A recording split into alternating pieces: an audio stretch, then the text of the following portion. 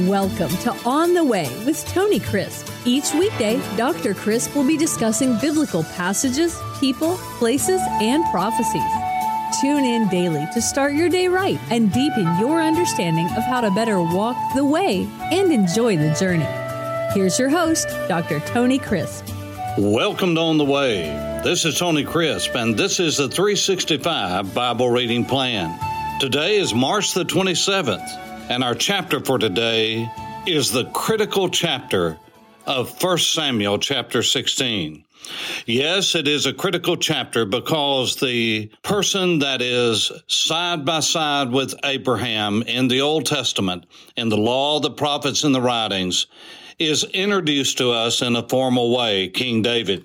That's right, according to Matthew chapter 1 and verse 1, where Matthew says this is the genealogy of Jesus the Messiah, who is the son of David, who is the son of Abraham. He names the two most important people in the Old Testament related to our salvation. These were the two men that God said, I am going to do something for you, not because of who you are, but because of who I am. And so he made an unconditional covenant with Abraham. He made an unconditional covenant with David concerning Abraham, land, lineage. The Messiah would come through him. With David, a kingdom that would be an everlasting kingdom, a messianic kingdom, and David would be the forerunner of that. This is why Jesus in the last chapter of the book of Revelation says, I am the root and the offspring of David. In other words, he was before David and he is after David. But he is inexorably tied up with David. And so in chapter 16, Saul has been rejected in chapter 15, rejected as king. And now the Lord says to Samuel, how long will you mourn for Saul, seeing I have rejected him from reigning over Israel? Fill your horn with oil, your Karen. If your name is Karen, it means horn. It means the horn like on a mountaintop. The horn as in a flask of oil. Horn as a ray of light. And so he says, I want you to take your oil and go. I'm sending you to Jesse. He's a Bethlehemite. And I have provided myself a king among his sons. Now that's what the New King James Version says and many of the English versions, but that is not the best translation, I must say. What he says is, I have seen, I have watched, I have spotted myself a king among Jesse's sons. You see, the word there is the word for see, ra'ah, just like it was in Genesis 22, when it says, in the mountain of the Lord, it shall be provided. Well, the word provided, like here, is the word ra'ah, which means to see. God sees, that's why he provides. God saw Abraham's need and he provided. God saw the son of Jesse, David, the eighth son, out there being faithful. It doesn't just say that he saw him. God sees his heart. God sees what he is on the inside. And so he says, and Samuel said, how can I go? If Saul hears, he will kill me. But the Lord said, take a heifer with you and say, I have come to sacrifice unto the Lord. Then invite Jesse to the sacrifice, and I will show you what you shall do, and you shall anoint for me the one I name to you. Now, isn't this amazing? God said to Samuel, his own man, the one whom he had anointed as his prophet, his priest, he said, I'm going to tell you what to do, where to go, but I'm not going to give you all the details. Now, we don't have Samuel raising his fist and saying, well, I'm not going if I don't have all the details. No, he trusted that the same God who was sending him would guide him along the way, and when it was time for him to know, he would know. Now, this is instructive for us because many times we want to know what God's will is before we do it, many times so we can try and negotiate with him. God is not negotiating his will. God says this is the way, walk in it. We either walk in obedience or disobedience. Here was Samuel just following and doing what he said. And so Samuel did what the Lord said, and he went to Bethlehem, verse 4, and the elders of the town trembled at his coming. And they said, do you come peaceably? You see, when you saw Samuel the prophet coming, it was good news or bad news. And if it was bad news, it was usually the judgment of God. And he said, peaceably, I have come to sacrifice to the Lord. Set yourselves apart, sanctify yourselves, and consecrate yourselves, and come with me to the sacrifice. Then he consecrated Jesse and his sons and invited them to the sacrifice. So it was when they came that he looked at Eliab and said, surely the Lord's anointed is before me.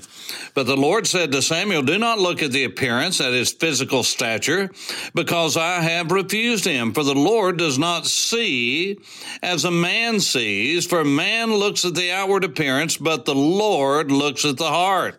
And so he went on, the same thing with Abinadab, said the same thing with Shammah. And the 7 sons went before Jesse, before Samuel. And Samuel said to Jesse, are all the young men here? Are all the young men here? He had already seen 7. Then he said, there remains yet the youngest, and there he is keeping the sheep. In other words, they probably point out to a pasture field where he was, and said, well, I mean, he's the youngest. Isn't it interesting that David was the 8th son, not the 7th? No, he was the 8th. You see, 8 is the number of new beginnings. And God was about to give Israel a brand new beginning. That's right. 8 is the number of beginning, of a new beginning. Jesus was raised on the first day. Yes, but it was the 8th day. It was Passover. It was the day of first fruits. The same thing all the way through. It is the 8th of everything that's a new beginning. It's the beginning of a new week. It's the beginning of a new sabbatical year. It's the beginning always. It's the 8th. It's the new beginning. And so David was a new beginning. He was the 8th son. And it's interesting that God looked at the heart. You see, when he said, I don't look at the outward appearance, I mean, Samuel should have already gotten this, folks. Just listen to me. He should have already gotten this. After all, Saul was head and shoulders above everybody. Surely he was the anointed of the Lord. And he was, but just because a person is good looking and well built on the outside doesn't mean he's well built and where he needs to be on the inside. And this is what Saul's problem was. But God said, I've been looking at David's heart. I see his heart. Yes, he's a good-looking young man, as we will see, but I'm looking at his heart because, you see, it's the heart that God uses and not a man's outward appearance. And so he sent, according to verse 12, and brought him in. Now he was ruddy, Adomi. He was red. He was a Genji. He probably had red hair. He had beautiful skin. He has bright eyes. The word there is Yophi. It's the root of Yophi, which is Joppa, Yapha, which is beautiful. Yophi is beautiful. David had beautiful eyes. I mean, you could get lost in that man's eyes. He had good-looking eyes, and he was good-looking. He was beautiful to look upon. And the Bible says that God said, arise and anoint him, for this is the one. And Samuel took the horn of oil and anointed him in the midst of his brothers. Now, isn't that interesting that David was the youngest? He was the lowliest. He was the one that was always getting picked on. All you have to do is wait till the next chapter. And his brothers were saying, whoa, did you come down here? Why aren't you back with the sheep? They were always talking down to him, condescending. And right here, God prepared a table before him in the presence of what turned out to be his enemies, his own brothers, when it came to him serving the Lord. And God said, arise, anoint him, for this is the one. Samuel took the horn of oil, anointed him in the presence of his brothers.